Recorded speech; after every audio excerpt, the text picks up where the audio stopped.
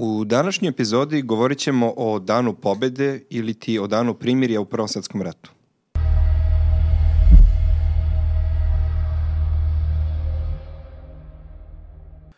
Da li Dan Primirja ili Dan Pobede? Šta je ispravnije? Pa koristi se jedno i drugo. Mislim da nema greške, dakle šta god da se kaže niste pogrešili, bilo da je to primirje, bilo da je to Dan Pobede. Negde se koristi i termin Dan sećanja. U Americi se koristi pojam Dan veterana.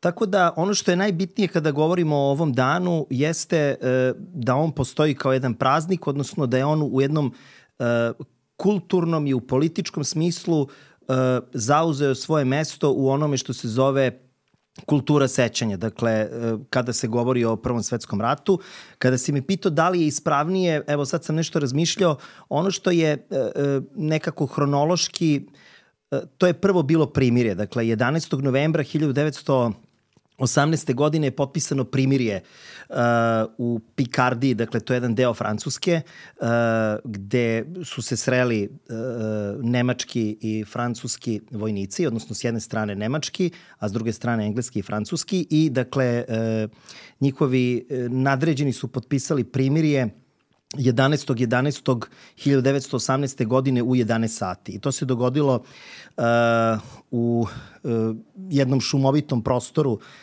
dakle jednom prostoru severno od Pariza. Ono što je bitno jeste da je to potpisano u onom vagonu koji je ima svoju istoriju, dakle zato što je i 1940. godine Francuska tu potpisala svoju kapitulaciju. To ćemo pomenuti malo kasnije. Ono što je važno jeste da je tada potpisano primirje. To znači da su se oficiri sa jedne strane francuski i engleski, s druge strane nemački oficiri posle bitke kod Amijena, odnosno te ofanzive koja je trajala 100 dana, odnosno 3 meseca, i kada su Nemci konačno shvatili da ne mogu u toj jednoj ofanzivi koju su planirali da pobede Francuze i Engleze i Amerikance koji su stizali preko Atlantskog okeana. Prosto rat je ušao u tu fazu da su Nemci shvatili da ne mogu rat da privedu kraju onako kako su planirali, i zapravo ta poslednja godina rata jeste bila prelomna, zato što su jedni i drugi planirali te odsudne ofanzive. Dakle, s jedne strane Nemci, a s druge strane Francuzi i Englezi. I nekako je ratna sreća bila na strani Francuza i Engleza u bici kod Amijena, odnosno toj trećoj ofanzivi u Pikardiji, kako se ta bitka još drugačije naziva. Tako da je zapravo ta ofanziva krenula od avgusta meseca i ona se završava 11.11.1918. godine kada je potpisano primirje. Ono zbog čega bih ja recimo bio na tom stanovištu da kada kažete Dan Primirja da to nije greška, jeste što je to zaista bilo primirje, jer je ono trajalo od 11. do 11. 1918. godine pa negde do 13. decembra. Dakle, to je bilo prvo primirje, a onda je to primirje produžavano u 4 navrata, sve do 1920. godine, kada je bilo jasno da stupaju na snagu one propozicije, odnosno dogovori koji se tiču Versajske mirovne konferencije, tako da to u jednom tehničkom i u pravnom smislu to jeste primirje, ali to primirje se zapravo pretvorilo u pobedu i ono je rezultiralo pobedom, dakle, tih savezničkih snaga, odnosno snaga onih država koje su bile okupljene u savezu koji se zvao Antanta, i u tom smislu i kada se kaže Dan pobede, to ne predstavlja nekakvu veliku grešku, iako to u zvaničnom smislu to se tako ne zove, nego se zove Dan Primirja ili Dan sećanja. A da li je to zapravo težnja nas pobednika da onim poraženima pružimo ruku pomirenja, da eto, anuliramo te naše slavne pobede i da našu ulogu istorijsku u tom, ajde tako kažemo, ispravnom smislu, pošto smo, kao pobednici bili na očigledno ispravnoj strani istorije, prenebegnemo i onda sebe nazovemo da smo se, to jest taj dan nazovemo danom primirja, a ne danom pobede, jer to je zapravo za nas bila pobeda. To jeste bila pobeda, znači za sve, dakle ne samo za Srbiju, pošto dakle mi danas snimamo dakle ovu emisiju na dan 11.11.2023. godine i sećamo se dakle te 1918. godine, ali ono što je bitno jeste da tu pobedu baštine i druge važne države poput recimo Velike Britanije, Sjedinjenih država, Francuske, Italije, Grčke. Dakle, to je pobeda svih tih država koje su bile okupljene u Savezu Antanta, nasuprot ovom drugom savezu koji je bio oko Nemačke i Austro-Ugarske. Sad kad si me pitao da li je to težnja da se pobede anuliraju, nisam siguran, ali prosto te pobede one su bile takve kakve jesu, dakle one ne mogu da se anuliraju ili na neki način da se omalovaže. To je sad jedno političko pitanje, dakle kako se gleda na taj prostor, odnosno na vreme 1918. i na sve ono što je usledilo posle toga. Dakle, usledila jedna nova prekompozicija Evrope, nastala jedna Evropa kakva ranije nije bila. Ono što je bitno jeste da je to primirje koje je potpisano, ono imalo 34 klauzule i to primirje je trajalo od 1918. pa sve do 1920. godine kada je potpisan Versajski mir. I onda zapravo potpisivanje Versajskog mira, odnosno čitavog niza tih sporazuma koji su bili potpisivani sa različitim državama, nastupa jedna nova Evropa. Jedna nova Evropa u političkom smislu, jedna nova Evropa u vrednostnom smislu, nastaje jedna nova karta Evrope kakva nije bila pre 1918. odnosno pre 1914. godine i to je nešto što se zove Versajski poredak ili Versajska Evropa. To je nešto što je nastalo u tom kratkom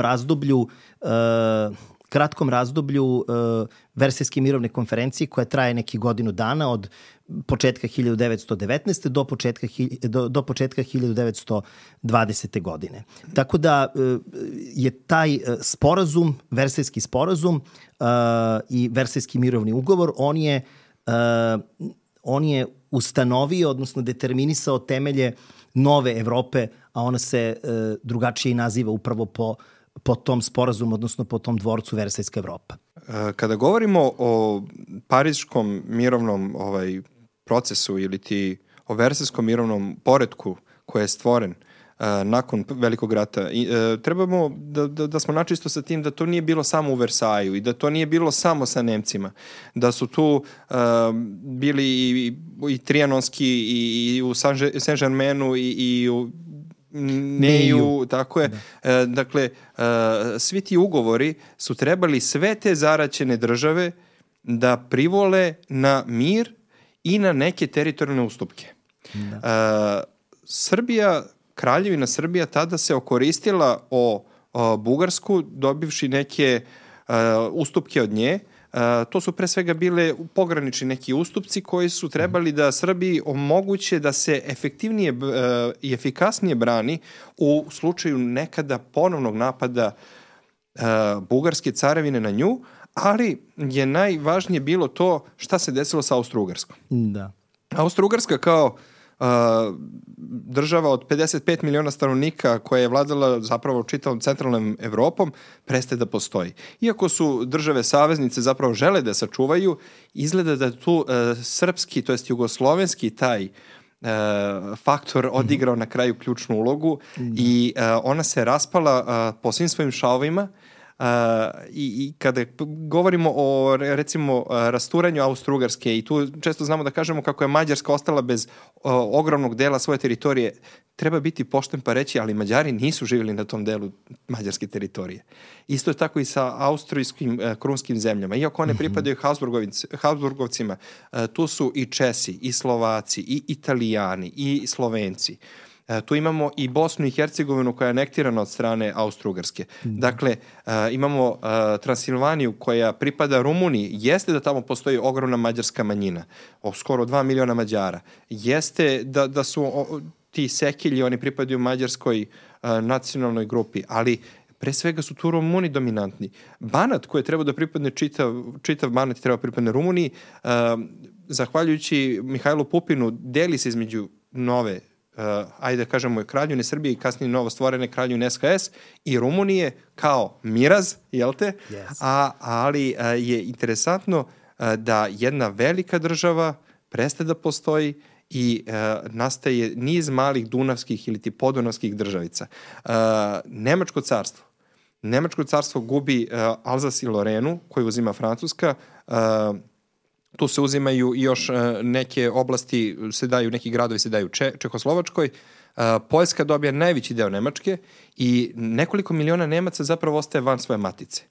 Da li je takvom preraspodelom bilo moguće sačuvati dugotrajno mir u Evropi? Da, to je jako dobro pitanje, to je pravo pitanje i moram ti reći da je to pitanje nešto što je lebdilo i na samoj konferenciji. Dakle, to nije nešto što je došlo do pameti ljudima 2, 3 ili 5 godina kasnije, nego je i tada prosto to provejavalo kroz misli ljudi koji su bili učesnici te konferencije, Versajske mirovne konferencije, kako zapravo se ponašati prema Nemačkoj u tom nastupajućem razdoblju.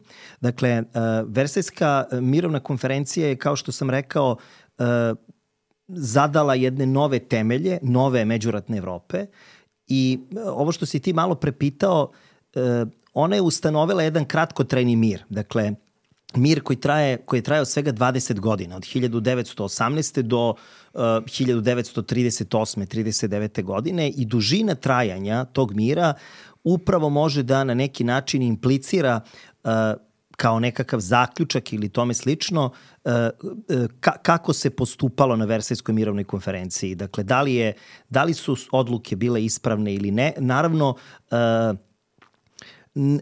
ne sme se nekako ući u taj prostor da su odluke bile neispravne, ali prosto ono što se dešavalo 30. godina je svakako postavljalo to pitanje da li su ljudi koji su odlučivali, odnosno ta velika četvorka koja je tamo postojala, da li je ona zauzela jedan preoštar stav prema Nemačkoj i upravo kada govorimo o poziciji Nemačke, mislim da su se tu malo razilazili stavovi Britanije i stavovi Francuske. Malo pre si postavljajući pitanje, odnosno razgovarajući sa mnom, pomenuo si bugarsku odnos između novostvorene Kraljevine Srba, Hrvata i Slovenaca i Bugarske, u smislu stvaranje nekih novih pozicija Kraljevine Jugoslavije u slučaju napada sa istoka od Bugarske.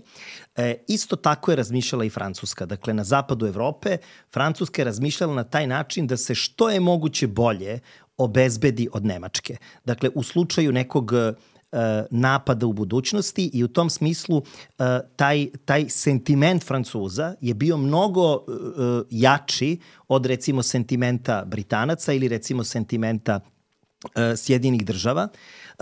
Ono što je bitno jeste da je Versajska mirovna konferencija ustanovila jednu novu kartu Evrope.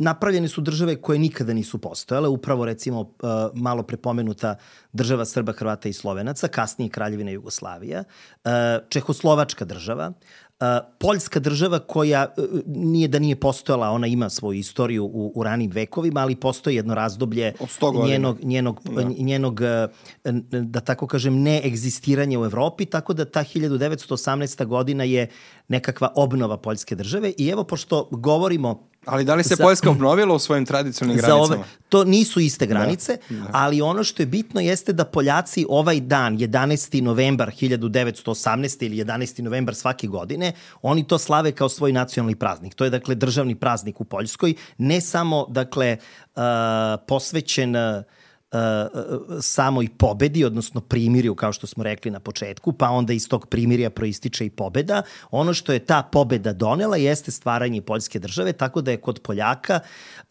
to nacionalni praznik. Stvorene su nove, dakle, pribaltičke države, Estonija, Letonija, Litvanija, Finska. Irska, recimo, pokušavala da definiše svoj položaj na Versajskoj mirovnoj konferenciji, ali tada vrlo, vrlo polovično. A gde su tu Rusi? Zatim, Rusi nisu pozvani uopšte, dakle, Rusi nisu učestvovali, dakle, nisu uopšte planirani na Versajskoj mirovnoj konferenciji, dok kada je u pitanju zemlje koje su poražene, one su pozvane tek na kraju. Dakle, kada je trebalo da potpišu te pojedinačne sporazume, ti sporazumi su potpisani kao što su, ne znam, Rapalski, sporazum u Saint-Germainu, sporazum u Neiju.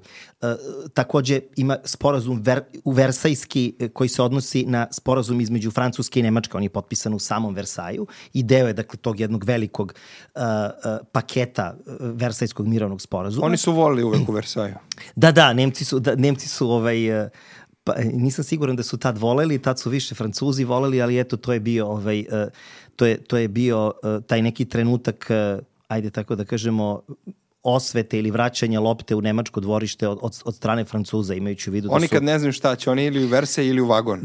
Da, oni imaju tu priču ili oko Versaja ili oko tog voza, tako da ono što je bitno, hoću da kažem, dakle, da je Versaj ustanovio jedan novi poredak u Evropi i da se vratim na tvoje pitanje s početka, Versajski sporazum i ono što je on definisao, to su različite reparacije, ratne odštete, definisanje novih teritorijalnih odnosa, konkretno ne samo Alzas i Lorena koji su pripali Francuskoj, nego je Francuska bila prisutna u čitavom istočnom delu Nemačke, odnosno zapadnom delu Nemačke gde su rudnici, gde je ta Rursko-Sarska oblast.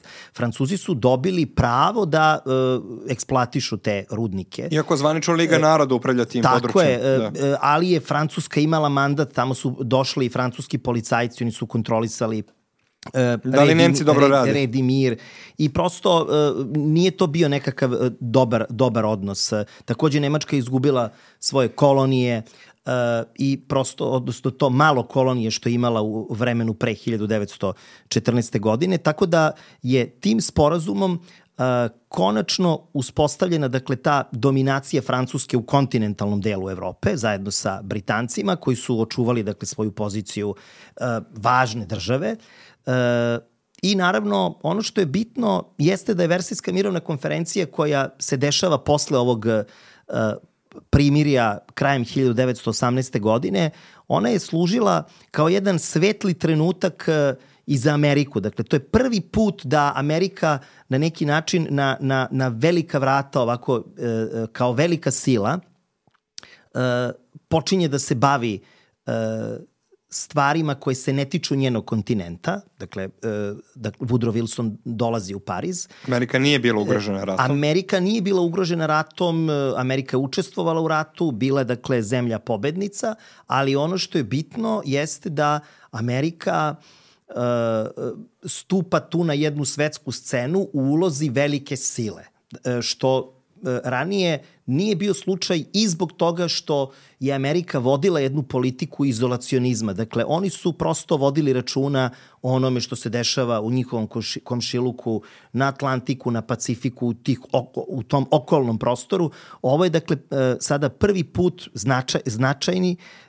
značajan primer, dakle, da oni nastupaju kao svetska sila i evo to je možda početak njihovog delovanja kao svetske sile.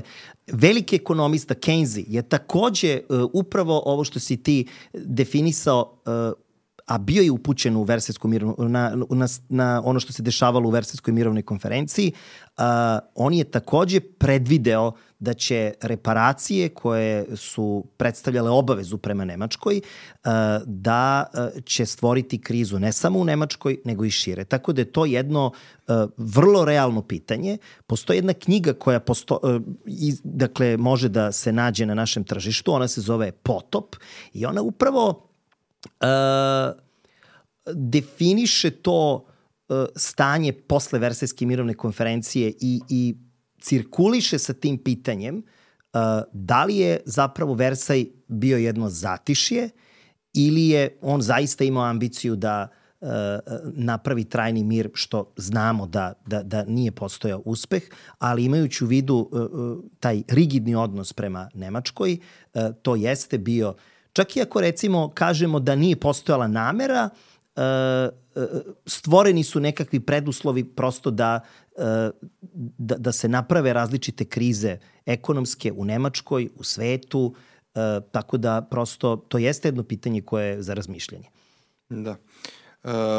Kad smo već kod toga da li je to dan pobede ili ti dan primirja, kako ga obeležavaju drugi narodi? Mi smo ga nekako skrajnuli, mi smo ga zaboravili, mi smo se njega setili tek u suštini, zvanično, 2012. godine.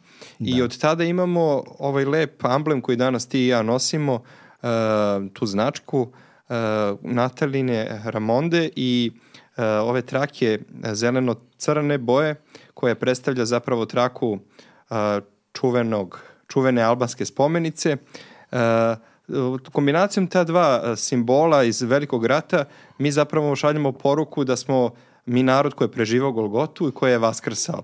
Jer Natalina Ramonda je cvet koji spada u onaj red biljaka vaskrsnica koje su u stanju da ostanu bez 95% svoje vode i da jednostavno tek sa par kapi nakon dužeg vremenskog perioda ponovo ožive. To je endemična vrsta na području Srbije, nekada samo Srbije, danas Srbije i Severne Makedonije, i zato je ona uzeta kao simbol i samim tim što raste u našoj zemlji, uzeta kao simbol ponovnog rađanja iz pepela. Nakon albanske Golgote, nakon Solunskog fronta, ovaj narod se ponovo diže, ovaj narod uspeva da pobedi, da bude na strani pobednika i ne da samo vraća ono što je nekada imao, nego stvara jednu veliku državu, jednu državu od 250.000 km kvadratnih, otprilike, i praktično ruši jedno viševekovno carstvo koje je gospodarilo tim područjem. Da. Evo sad, pošto si pomenuo carstvo, ja bih ponovo hteo da istaknem to da je Evropa izmenila svoj izgled u smislu političke karte. Dakle, srušena su 4 carstva, dakle, koje su obeležile istoriju Evrope, viševekovnu istoriju. Dakle, Habsburško carstvo, Rusko carstvo nije postojalo, Nemačko carstvo nije postojalo, Otomanska imperija nije postojala. Dakle, to je zaista bio jedan veliki zemljotres i u političkom smislu i u ekonomskom smislu.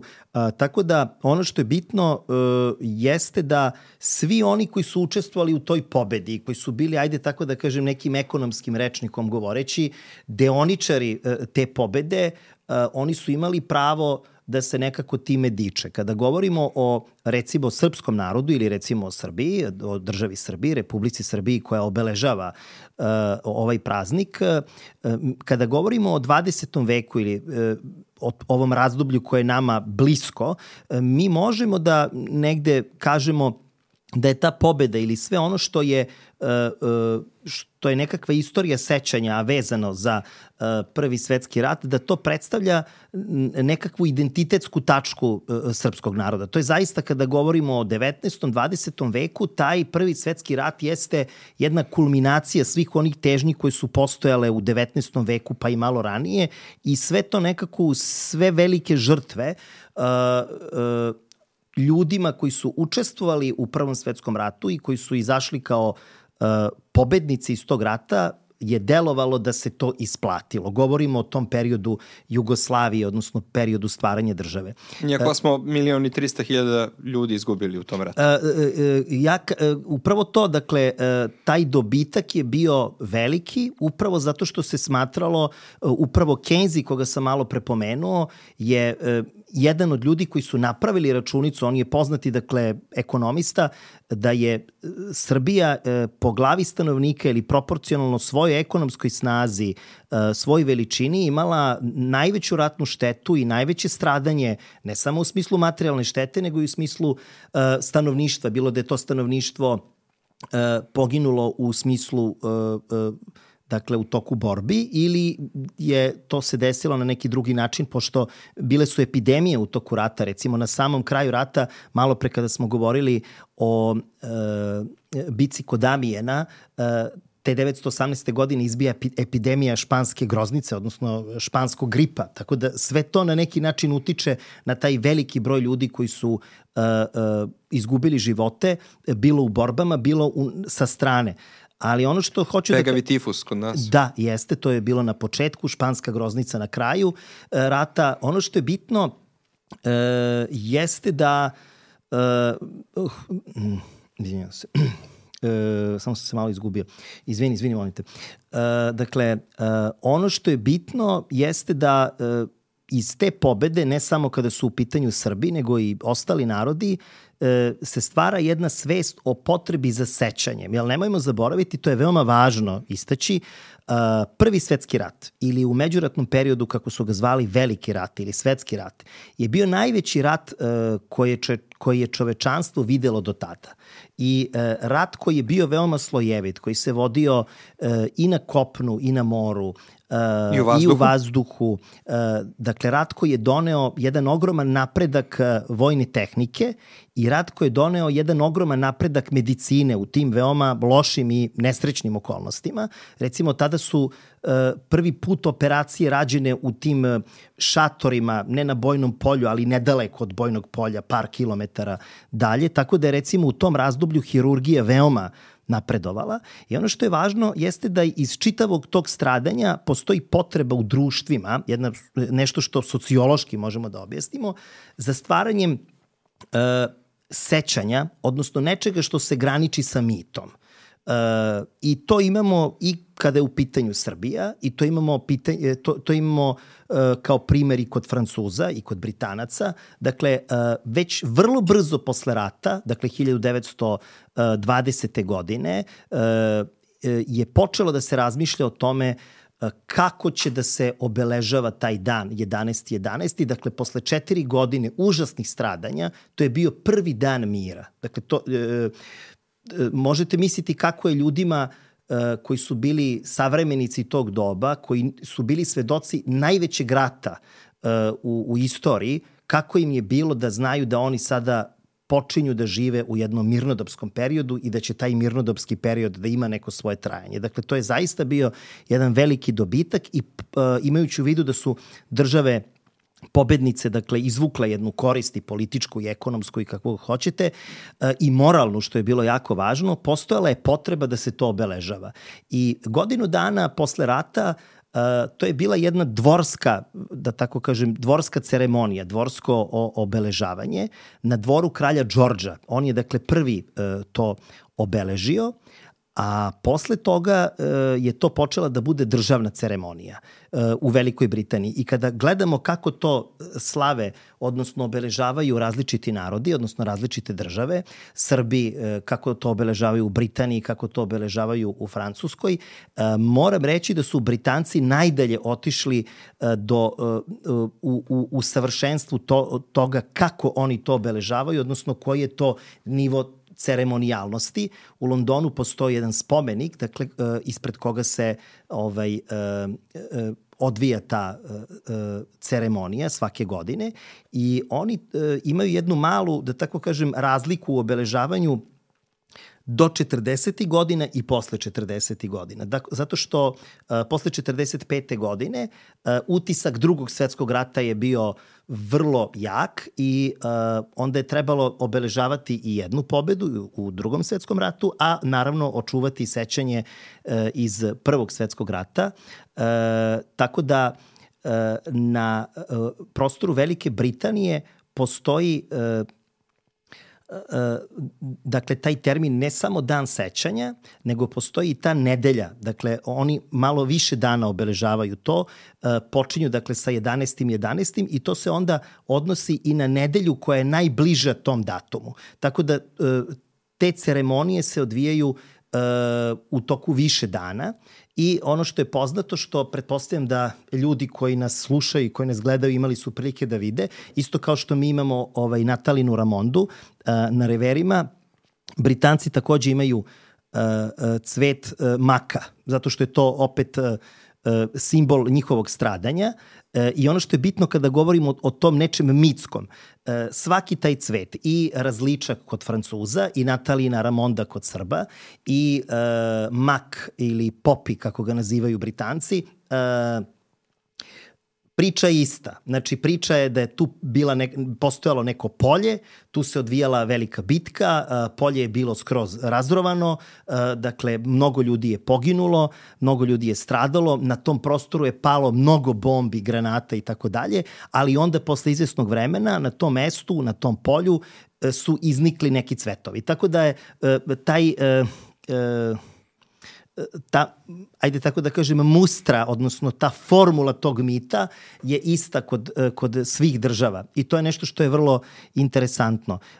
Interesantno i to, ono što sam malo pre rekao, da su svi vrlo brzo počeli da obeležavaju i u Kraljevini Jugoslaviji, i u Britaniji, i u Francuskoj.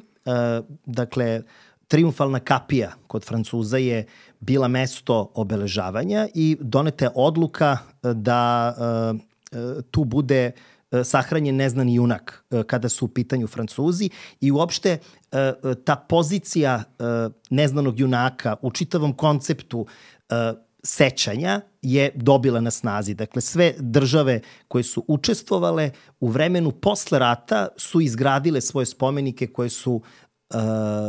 koje su posvećene, spomenike koji su posvećeni neznanom junaku. Dakle, to govori i o dimenzijama stradanja. Dakle, zato što je stradalo mnogo ljudi čije se imena ne znaju. I ljudi koji su stradali, a da se ne zna ni gde su stradali. Čitave porodice, da. Da, čitave porodice ili ljudi koji su stradali a da uopšte se nije znalo za njih. Tako da, recimo, kada je u pitanju, vratit ću se ponovo na Britaniju, taj ceremonijal je zaista veoma savršen. On je odmah naredne 1919. 20.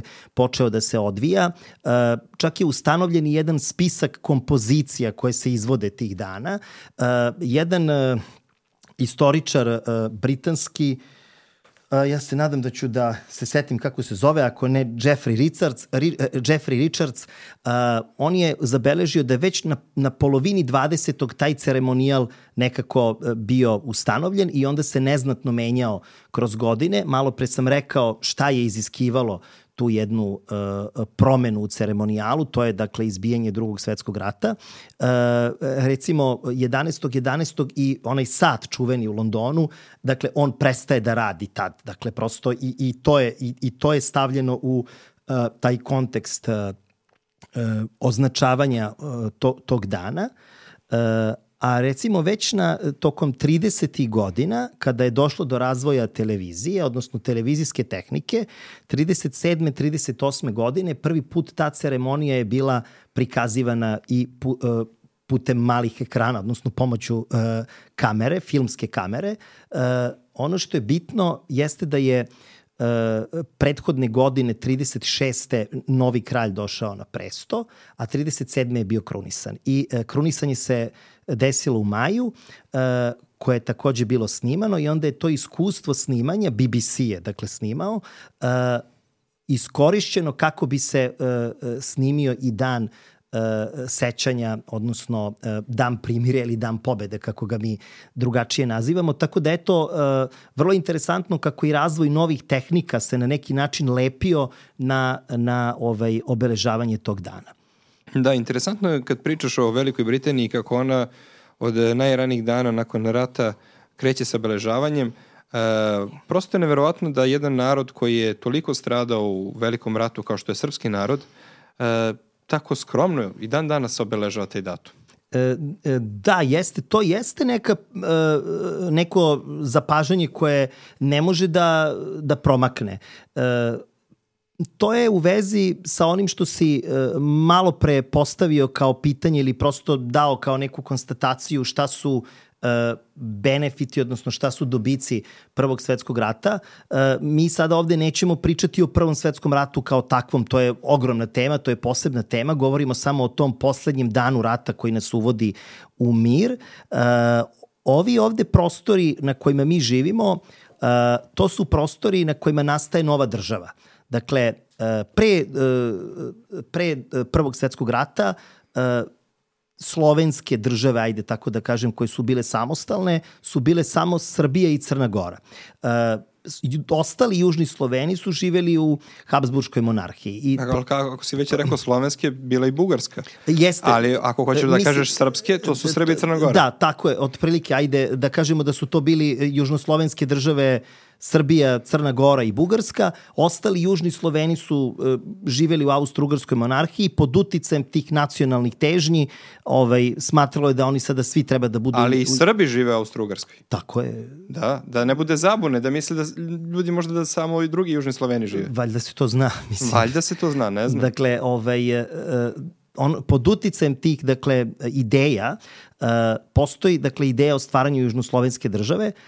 To je, dakle, država Srba, Hrvata i Slovenaca. Malo pre kada sam pominjao taj ceremonijal, Jugoslavija, Kraljevina Srba, Hrvata i Slovenaca, ona jeste kaskala neznatno za tim ceremonijalom, što zbog nekih političkih stvari, što zbog prosto neke sporosti koja je bila imanentna toj državi.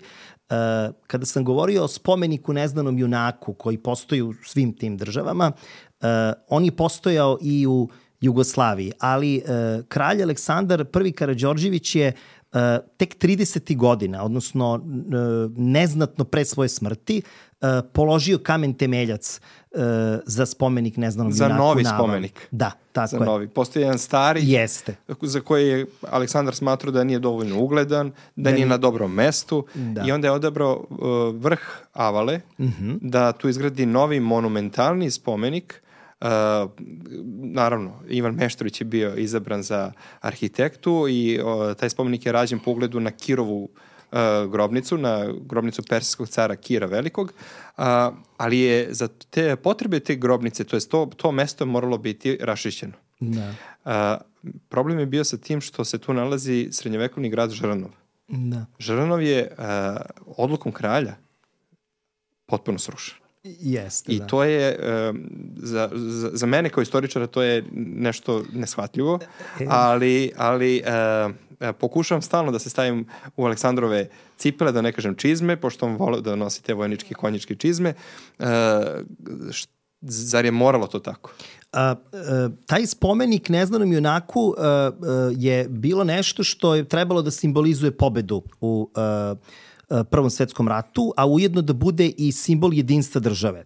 I ja sad prosto ne bih ulazio u to šta je njega ili politički vrh vodilo ka tome da sruši srednjevekovni spomenik, kad tu napravi novi, možemo da nagađamo. Prosto ta nova država koja je stvorena, ona je bila dosta ambiciozna i mnoge stvari su rađene sa jednim velikim nivom entuzijazma.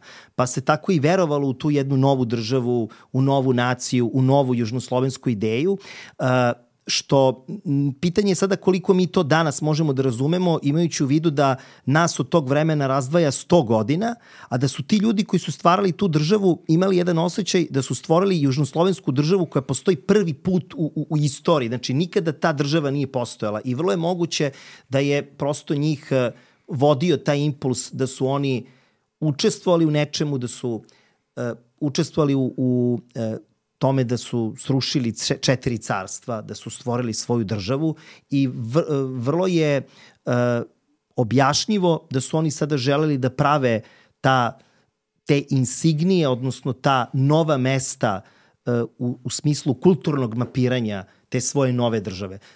To je sada potpuno druga stvar što to nije uspelo i mi smo danas svedoci toga da je taj poduhvat propao, odnosno poduhvat stvaranja Jugoslavije, odnosno stvaranja jugoslovenske nacije.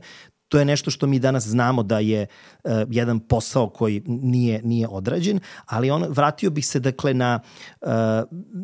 na obeležavanje u našoj zemlji, što si mi ti postavio kao pitanje, i upravo onome što si ti sada rekao, što je nedoumica i kod tebe, da li je trebalo srušiti Žrnov ili ne, ili je trebalo napraviti Avalu. Mislim da na fonu toga postoje i te nedoumice oko slavljenja praznika, odnosno oko odgovora na to pitanje šta mi to slavimo. Dakle, ta država koja je stvorena, ona danas ne postoji. u nekakvom refleksu neko bi mogao da shvati da mi slavimo postojanje te države. Ono što se slavi i u tehničkom smislu i u nekom moralnom, taj dan pobede, odnosno dan sećanja, on je dan pobede ili dan primirja ili dan sećanja na žrtve koje su pale tokom tog rata. Dakle, i čak recimo u nekim državama u zakonskom smislu piše na sve ljude koji su patili u toku tog rata. Znači, ne samo na ljude koji su poginuli, nego i na one ljude koji su patili, koji su se raselili, koji su recimo pobegli iz svoje kuće pa su morali da se vrate, na ljude koji su ranjeni. Dakle, prosto to je sećanje na sve te ljude koji su na bilo koji način bili dotaknuti tim stradanjima, odnosno strahotama Prvog svetskog rata. U našoj zemlji, kao što si ti rekao, to se obeležava od 2012. godine, kada je donet zakon, odnosno u zakon o praznicima, je uneti taj praznik, ali naša zemlja je nešto ranije počela da obeležava taj dan. Dakle, on se nije praznovao, 11. novembar, nego se obeležavao, što je otprilike u nekoj hijerarhiji ga stavlja u posebne dane, ali ne definiše ga kao praznik. Recimo, u nekom razdoblju od 2003. 2004. godine škole, odnosno školski sistem je zapravo bio najviše taj sistem koji je obraćao pažnju na taj dan. Tada su se recimo izdvajali su se neki trenuci na časovima, uglavnom prvim časovima u toku dana, da se kaže šta je taj dan, zašto je on bitan i tako dalje. I to je bilo neko razdoblje od nekih 5-6 godina, da bi 2012. godine bio donet zakon kojim se taj dan ozvaničava kao praznični dan. I to se onda prosto obeležava na određeni način i u vojnom i u političkom smislu u različitim gradovima. Ono što znamo, recimo, i što smo videli da se počasnom paljbom, plotunima na različitim tvrđavama, na Kalemegdanu, na Petrovaradinu, dakle, ispunjava ta ceremonija, ali moram reći da ne znam da li bi trebalo da postoji ta jedna nedoumica, dakle, ono što jeste baština naše istorije, odnosno i nas danas, jeste da su naši preci učestvovali u Prvom svetskom ratu, da oni jesu baštinici te pobede, a na nekakav posredan način i mi. Sada to što su se stvari u istoriji kasnije izdešavale drugačije, to je neki potpuno drugi par rukava. To je više, to je neka i politička i istorijska priča, ali za neke druge istorijske teme, ali u nekom smislu ne bih dovodio u pitanje to da li praznik treba da se praznuje ili ne.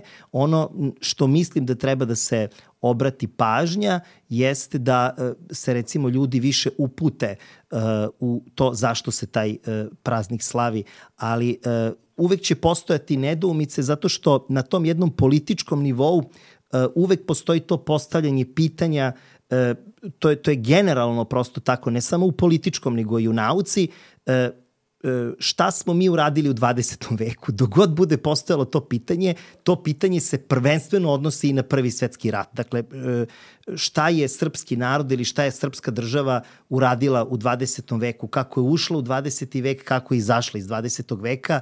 Bilansi nisu bajni u svakoj stavci. Postoje stavke za koje može da se kaže da su dobre, postoje stavke za koje možemo da kažemo da nisu dobre, ali to ni na koji način ne treba vezivati za te ljude koji su živeli u tom vremenu Prvog svetskog rata. Tako da dokle god bude postojala nedoumica i to jedno preispitivanje, ono će se odnositi i na taj datum, jer prosto odnosi se na različite akcije, odnosno dešavanja unutar 20. veka. Tako da dok god mi budemo imali nedoumicu, imaćemo i postavljanje pitanja oko tih praznika. Mislim da mi ovde nemamo neke nedoumice, nego više imamo nedoumice po pitanju toga ko je danas sve u prvom redu kada se praznuje taj datum. Mene recimo lično brine to prekrajanje istorije, da neke države koje su bile na strani gubitnika rata ili koje nisu ni postojale, danas su u prvim redovima da se proslavi taj datum. Zašto? Zbog čega? To jeste pitanje... Zar ne bi trebala mala Srbija... Da budu u poslednjim redu. Pa ne, ali da, zapravo. Misliš da ovi koji su poraženi da budu u poslednjim redu? Ili već nekako... Ili bar da svi budemo u istom redu. Da. Ali nikako jedna mala Srbija od 4 miliona duša koja je u ratu izgubila 1.300.000 duša i to najboljih, reproduktivno sposobnih ljudi. Bude u nekom tamo zapećku, da na nju niko ne obrati pažnju, da do jučerašnji saveznici od nje okreću glavu. Šta je to isto tako, kako se ta jugoslovenska ideja tako lepo primila kod nas da smo 3 svoje države nazvali Jugoslavijama. Mi imamo prvu Jugoslaviju, onu Kraljevinu, imamo socijalističku Jugoslaviju i imamo onu krnju treću Jugoslaviju, koja će kasnije prerasti u SCG i koja će se na kraju krajeva ugasiti tako što će se Crna Gora poništiti nekadašnju Podgoričku skupštinu i ujedinjenje sa Srbijom. Da.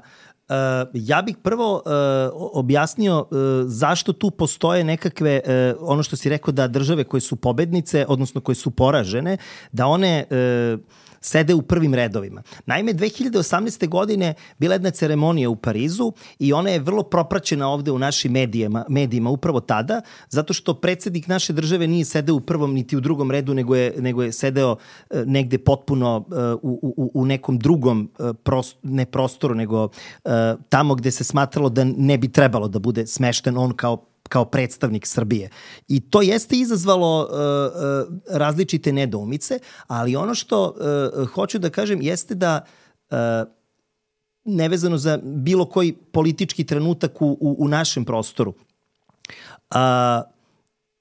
sada dolazimo na teren čitanja praznika, odnosno kako mi u današnjem vremenu čitamo, odnosno doživljavamo taj praznik. Dakle, kao što smo videli za vreme Versajske mirovne konferencije, 2 glavna protivnika su bili Francuska i Nemačka. Francuska, postoje čak neki zapisi u vremenu između, recimo u štampi ili u nekim dnevnicima i uopšte nešto što je bilo političko bilo Francuske, između 1871. druge godine pa do 1914. kada je izbio Prvi svetski rat, da je u Francuskoj postojao strah od nestanka Francuske upravo zbog snaženja Nemačke. Tako da je taj strah bio veoma veliki i da je on Francusku nagonio na jednu misao i na jednu definiciju da je Nemačka glavni neprijatelj Francuske. To je nešto slično kao što u Austro-Ugarskoj postoje strah od Srbije kao Pijemonta južnoslovenskog ujedinjenja. Otprilike tako. Ono što mi danas imamo u Evropi jeste da su Francuska i Nemačka glavni saveznici u Evropi. I ta činjenica ne može da se prenebregne kada govorimo o tom čitanju praznika i ja nisam siguran da ta činjenica nema uticaj na slavljenje, odnosno na način obeležavanja, jer je sada to nešto što je deo političkog pragmatizma. Dakle, ne znam da li možemo da zamislimo da imamo ceremoniju koja će da se odvija u Parizu, a da, recimo, francuski predsjednik nemačkog predsjednika, u tom momentu je bila kancelarka, stavi u poslednji red. To prosto nije politički pragmatično i mi prosto imamo tu situaciju da neke države koje su bile protivnici pre 100 godina, da su oni danas glavni politički saveznici. Dakle, ta osovina Berlin-Pariz, to je temelj Evropske unije. I sada mi imamo 2 nivoa. Jedan je istoriografski, to je da ja nisam siguran da će sad bilo ko bilo šta negirati, a drugi je politički, gde sada mi možemo da kažemo da, recimo,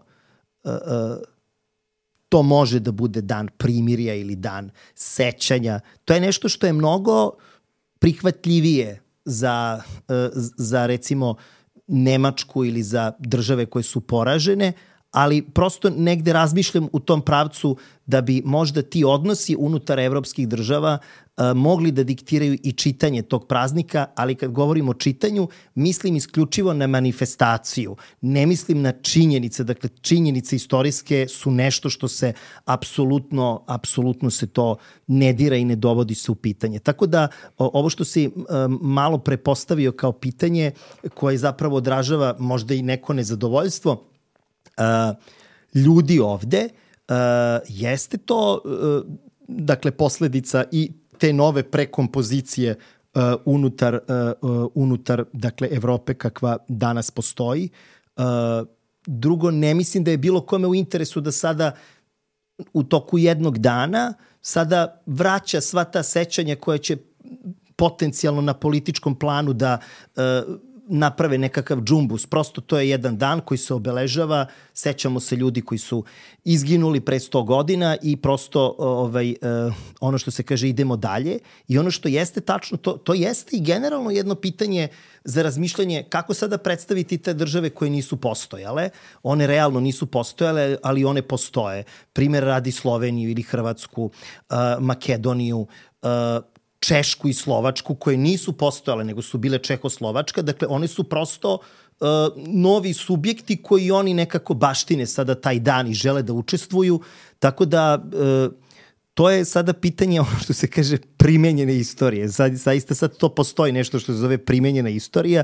Kako sad to nešto primeniti, kako implementirati negde, a da se sada, eto, da tako kažem, niko ne naljuti. Tako da, a opet ne možemo ni da kažemo do kraja da sad neće niko da se naljuti, nekome će biti krivo, ali otprilike neka formula nekakvog zajedničkog proslavljanja, imajući u vidu da su sad recimo sve te zemlje u Evropskoj uniji.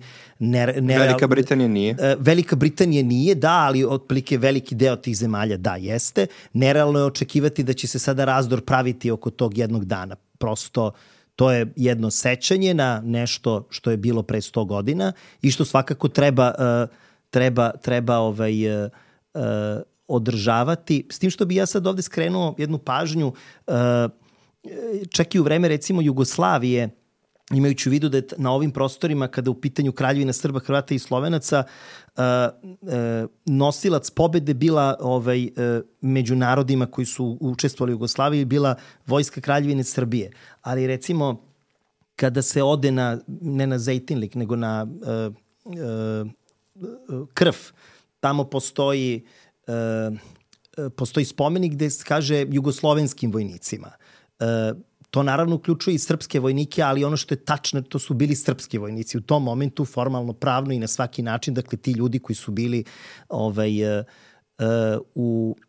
na Krfu, to su bili vojnici Kraljevine Srbije. I to jeste zapravo poenta toga što nešto što se planiralo nije zaživelo i mi sad tu imamo i u smislu toga kako ćemo nešto da proslavljamo, odnosno kako ćemo da obeležimo, kompjuterskim rečnikom govoreći imamo jedan bug, prosto to je stanje stvari. Da se jugoslovenska ideja najbolje primila u srpskom narodu govori podatak da zadnjih godina kada su rađeni popisi na teritorijama svih bivših jugoslovenskih republika i dalje najviše Jugoslovena živi u Srbiji. I dalje se ljudi ovde izjašnjavaju kao Jugosloveni. Očigledno da se ta ideja zajedništva dopala srpskom narodu. Da li je to zbog te želje da srpski narod živi zajedno u jednoj državi, da li zbog toga što jednostavno kao, eto, mi smo pobedili i sad vam opraštamo što ste morali da pucate na nas. Da li je to u pitanju, da li je nešto drugo, da li je to stvar mentaliteta, da li je to stvar i kulture, ako ćemo u krajnjoj liniji, mi to možemo da pričamo do sutra o tome. Da, jeste. To ne samo u pitanju, to nije samo to što se načeo kao pitanje, a što se vidi kao stavka u popisu. Ta stavka je samo jedna refleksija onoga što je osjećanje ljudi, različitih ljudi na ovim prostorima, jer nas ne vezuje sad samo ta jugoslovenska ideja. Znači, ljudi koji su živeli na prostoru Jugoslavije, oni sad žive u različitim državama, ali ono što je bitno, oni su i dalje povezani kroz neku, ne znam, književnost, muziku, pozorišta, neko zajedničko sećanje. Dakle, to jeste jedno pitanje koje je relevantno i ja mislim da će se ono pojavljivati i u toj stavci za popis, dogod bude živeo poslednji čovek koji je rođen u Jugoslaviji. Dakle, oni su prosto, ti ljudi koji su rođeni u Jugoslaviji, oni su nosioci te ideje, a čak i ako se ne izjašnjavaju kao Jugosloveni, oni su nosioci te ideje u smislu da poznaju tu ideju, da znaju da je ona postojala. Da li mi danas možemo posle svega da imamo neutralan stav po pitanju takvih praznika i praznovanja istih? Da li posle svega što smo prošli u 20. veku, posle raspada države, posle velikih stradanja, da li možemo da se poistovetimo sa ljudima toga vremena i da shvatimo kako su oni videli to oslobođenje i to stvaranje nove zajedničke države, taj novi versajski mirovni poredak? Da li možemo da se poistovetimo sa tim ljudima, to je pravo pitanje. Ne znam u kojoj meri, to zavisi prosto i od čitavog spleta različitih okolnosti. Mi ne živimo u vremenu tih ljudi, ali na neki način mi smo vezani za te ljude u tom smislu što živimo na istom prostoru, živimo u manje više sličnoj državi kao što su oni živeli i u neku ruku mi smo njihovi potomci, a oni su naši preci. I ne možemo da imamo neutralan stav, ali možemo da imamo jedan stav koji je poprilično odaljen od tog vremena i ta činjenica da smo mi vremenski odaljeni od tog trenutka 11. o kojem smo pričali večeras, zapravo nas može da dovede u jednu povoljniju poziciju, jer možemo sa manje neke strasti da razmišljamo i da raspravljamo o tome, a ono čega smo se često puta doticali u toku razgovora jeste pitanje Jugoslavije, što je naravno jedna posebna tema koja je vezana za Versajski mirovni sporazum, za kraj Prvog svetskog rata i uopšte za čitavo to posleratno razdoblje i za čitav 20. vek. Dakle, i mi praktično kada govorimo o Jugoslaviji, mi govorimo o dva razdoblja, o prvoj i o drugoj Jugoslaviji, ali sve to zapravo jeste ta i o trećoj u krajnjoj liniji. To jeste, tako i o trećoj, to jeste jedna jugoslovenska država u manjoj ili većoj meri, u nekoj krnjoj meri kada govorimo o ovoj poslednjoj tvorevini, ali ja smatram da i ti neuspesi te države su nešto što mi baštinimo. Znači čovek bi po ono što bi se reklo po defaultu, po inerciji hteo da se seća samo lepi stvari. Međutim, ne postoje samo lepe stvari, postoje i ružne stvari i te ružne stvari ili ti neki neuspesi, ne moraju biti nužno ružne stvari, ali neuspesi, oni jesu deo iskustva. I sad je prosto to pitanje da li vi hoćete i neiskustvo ili nekakve neuspehe da baštinite i na neki način obeležavate, ali na pozitivan način u tom smislu da nam to služi kao nekakav nauk. Ne u smislu da, naravno, ako niste uspešni u nečemu, to nije dobro, ali ako to shvatite kao nekakav nauk, odnosno kao nekakvu lekciju za budućnost, onda to može da ima potpuno drugačiju dimenziju. A boli li srpski narod to što se drugi jugoslovenski narodi ne poistovećuju sa tim odnosom prema toj zajedničkoj državi? Evo recimo što se tiče ovog praznika, jedino ga Srbija slavi. Ne slavi ga ni Severna Makedonija, ni Republika Hrvatska, ni Slovenija, ni Federacija, ni Crna Gora. Znači, jedino Republika Srbija slavi ovaj datum. Da li je moguće da jednostavno nemaju uopšte osjećaj za važnost tog datuma? To je isto pitanje koje možemo da sagledavamo na više nivoa. Mi danas živimo u vremenu u kojem smo, ja mislim, ako bi se uzeo popis stanovništva na prostoru bivše Jugoslavije, da je sigurno više od 50% ljudi rođeno u vreme postojanja Jugoslavije. Dakle, da imaju to neko jugoslovensko iskustvo u smislu življenja u jugoslovenskoj državi. Sada, kada govorimo o praznicima, to je jako važno i možda nismo dovoljno puta to rekli, ali evo prilika je da sada to kažemo.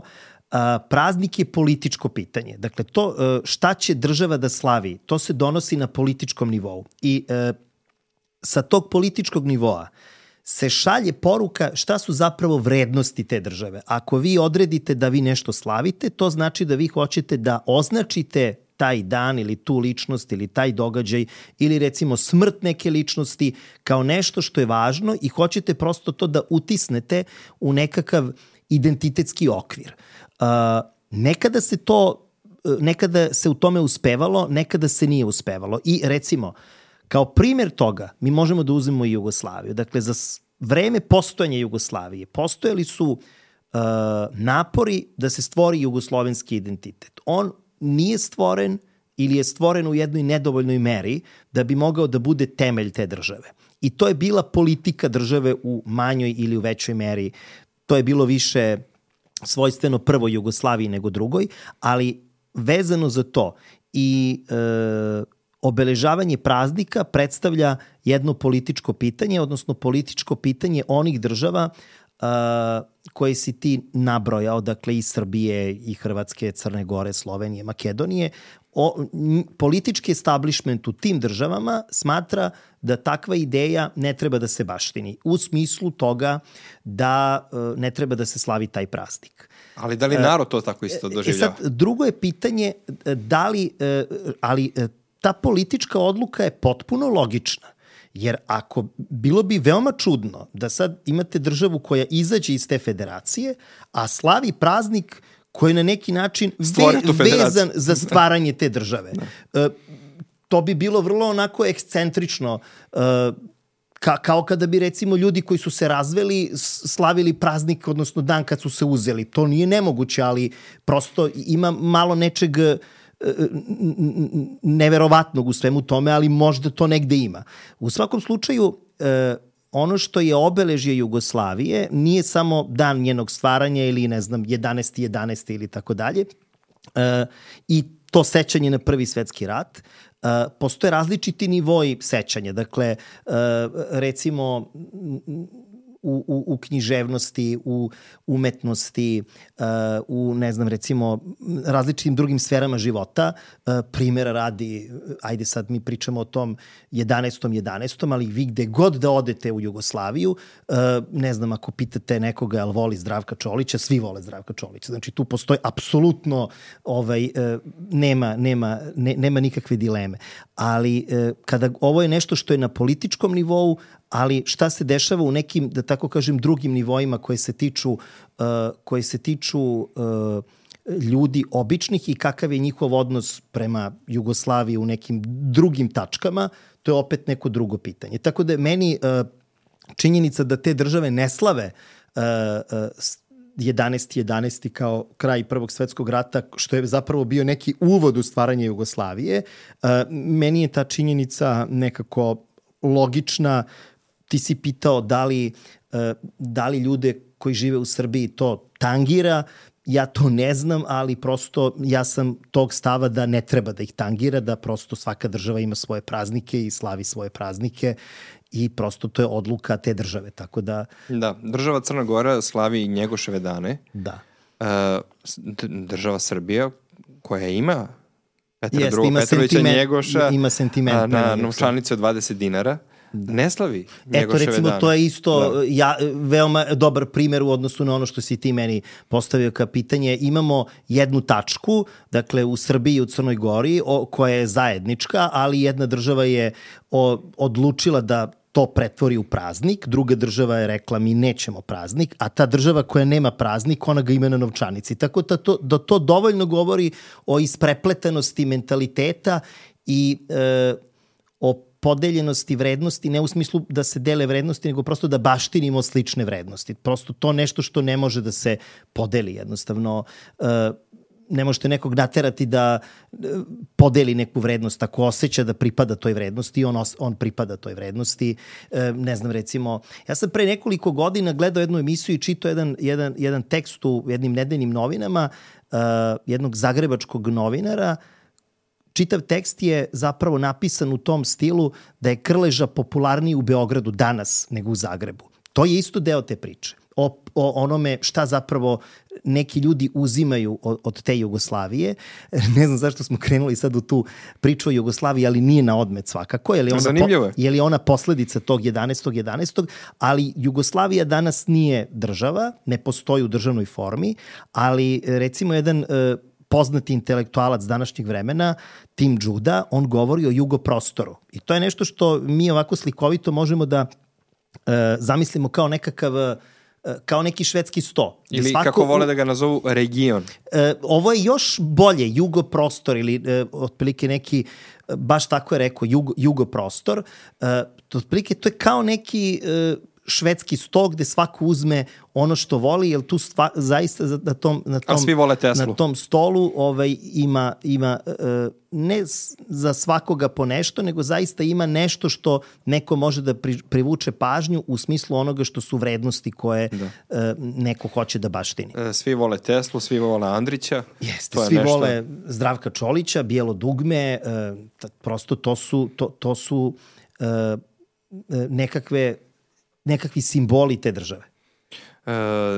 Da, i tih simbola, kako onih lako uočljivih, tako onih manje uočljivih je zaista puno i ako bi čovjek krenuo time da se bavi, onda bi shvatio koliko smo zapravo više slični nego različiti. Da. Ja sam hteo da ti postavim pitanje, a možda si ti sam hteo da kažeš, da li je postojao neki projekat međunarodni koji je trebao sve učesnice Prvog svetskog rata na neki način da poveže? Da, jeste. 1914. godine je počeo Prvi svetski rat. Mi naravno o tome nismo pričali, niti ćemo govoriti, ali je prosto ta godina uzeta kao jedan datum.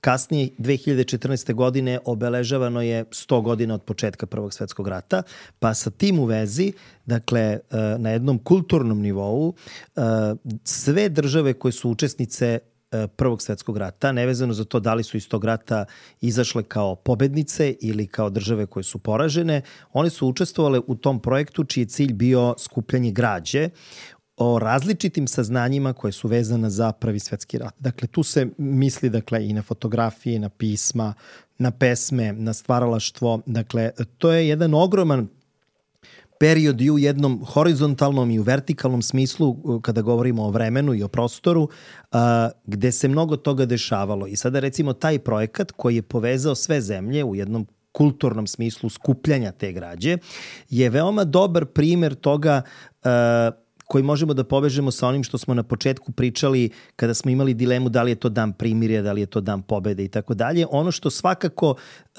treba da bude prvo na umu jeste da se širi saznanje o Prvom svetskom ratu, odnosno o onome šta se tu dešavalo, jer su dešavanja bila na više nivoa, i na političkom, i na vojnom, i na ekonomskom, ali isto tako i na nekom nivou koji povezuje ljude, koji je govorio o životima ljudi, o stvaralaštvu ljudi. Dakle, govorim upravo o tom projektu. Recimo, u našoj zemlji su različiti muzeji i biblioteke učestvovale u tome.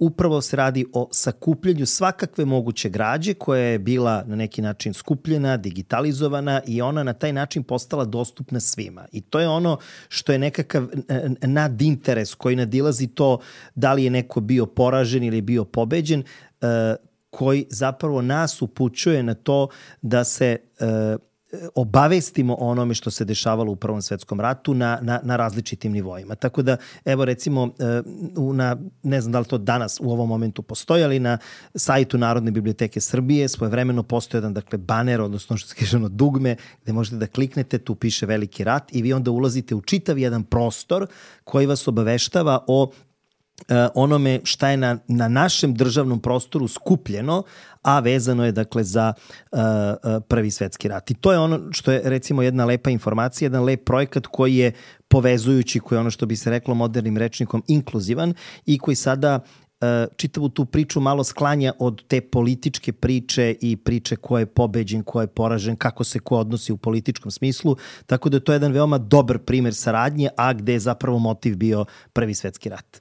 A kako zemlje koje nisu učestvovale u Prvom svetskom ratu, kako one danas gledaju na taj takozvani Veliki rat ili ti Prvi svetski rat?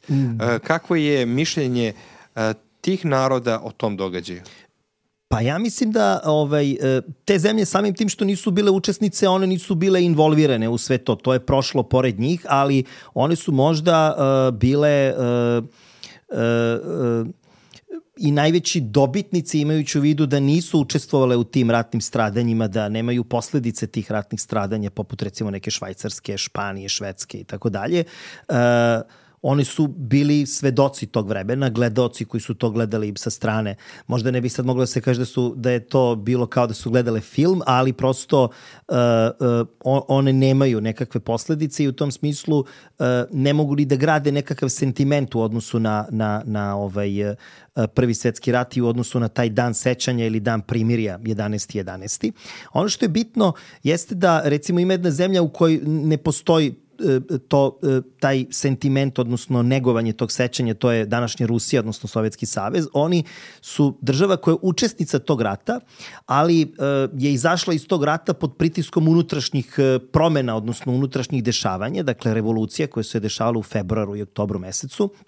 I pod pritiskom toga one su morale dakle Rusija je morala da izađe iz rata, odnosno Sovjetski savez koji je tada bio u nastajanju, ali su tu postojale nekakve teritorijalne koncesije, odnosno teritorijalni gubici koje je Sovjetski savez morao da preda, odnosno se odrekne nekih teritorija. Tako da u Sovjetskom savezu, a sledstveno tome i u današnjoj Rusiji, na taj rat se ne gleda na onaj način na koji se to gleda recimo u Francuskoj ili u Britaniji ili recimo u Srbiji, jer u vremenu koje je nastupilo posle 1918. godine, Sovjetski savez je bio jedna ogromna država koja je bila potpuno izopštena iz tog versajskog poretka. Dakle, versajski poredak je skovao jedan termin koji se zove sanitarni kordon, dakle, jedan prostor, jedna linija koja je evropski kontinent praktično delila od Sovjetskog saveza koji je njen, ajde tako da kažem, prirodni deo. Kordon protiv komunizma. Kordon protiv komunizma koji je zapravo Evropu trebalo da zaštiti od te ideje. I taj međuratni period od 1918. do 1938. godine ili 39. zapravo kada počinje Drugi svetski rat, to jeste period, dakle, javljanja veoma važnih ideja koje su obeležile istoriju Evrope, poput recimo komunizma, fašizma, nacionalsocijalizma. To je dakle nešto bez čega se taj period ne može posmatrati, ne može se odvojiti od stvaranja tih ideologija koje su bile totalitarne. Tako da, imajući u vidu da je Versajska Evropa bila jedan sistem koji nije uključivao Sovjetski savez, a u neku ruku i Nemačku, potpuno je jasno da te države imaju poseban odnos prema Versajskoj Evropi i prema 11. novembru 1918. godine kao važnom datumu.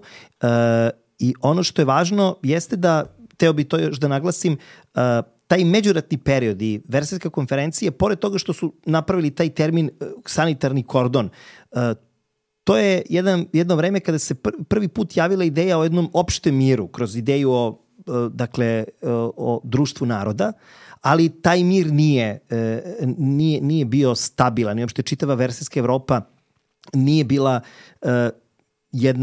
jedan sistem koji je bio stabilan, doživljavao je svoje nestabilnosti, posebno u 30. godinama, tako da otuda zapravo krenulo se od jedne velike ideje, velike teme, dakle, i Prvi svetski rat i Versajska Evropa i uopšte čitav taj jedan poredak koji nije dao dobre rezultate, iako je imao takve ambicije, tako da time možemo i da objasnimo tu dilemu koja se provlači kroz celu emisiju o dvojnosti, o tome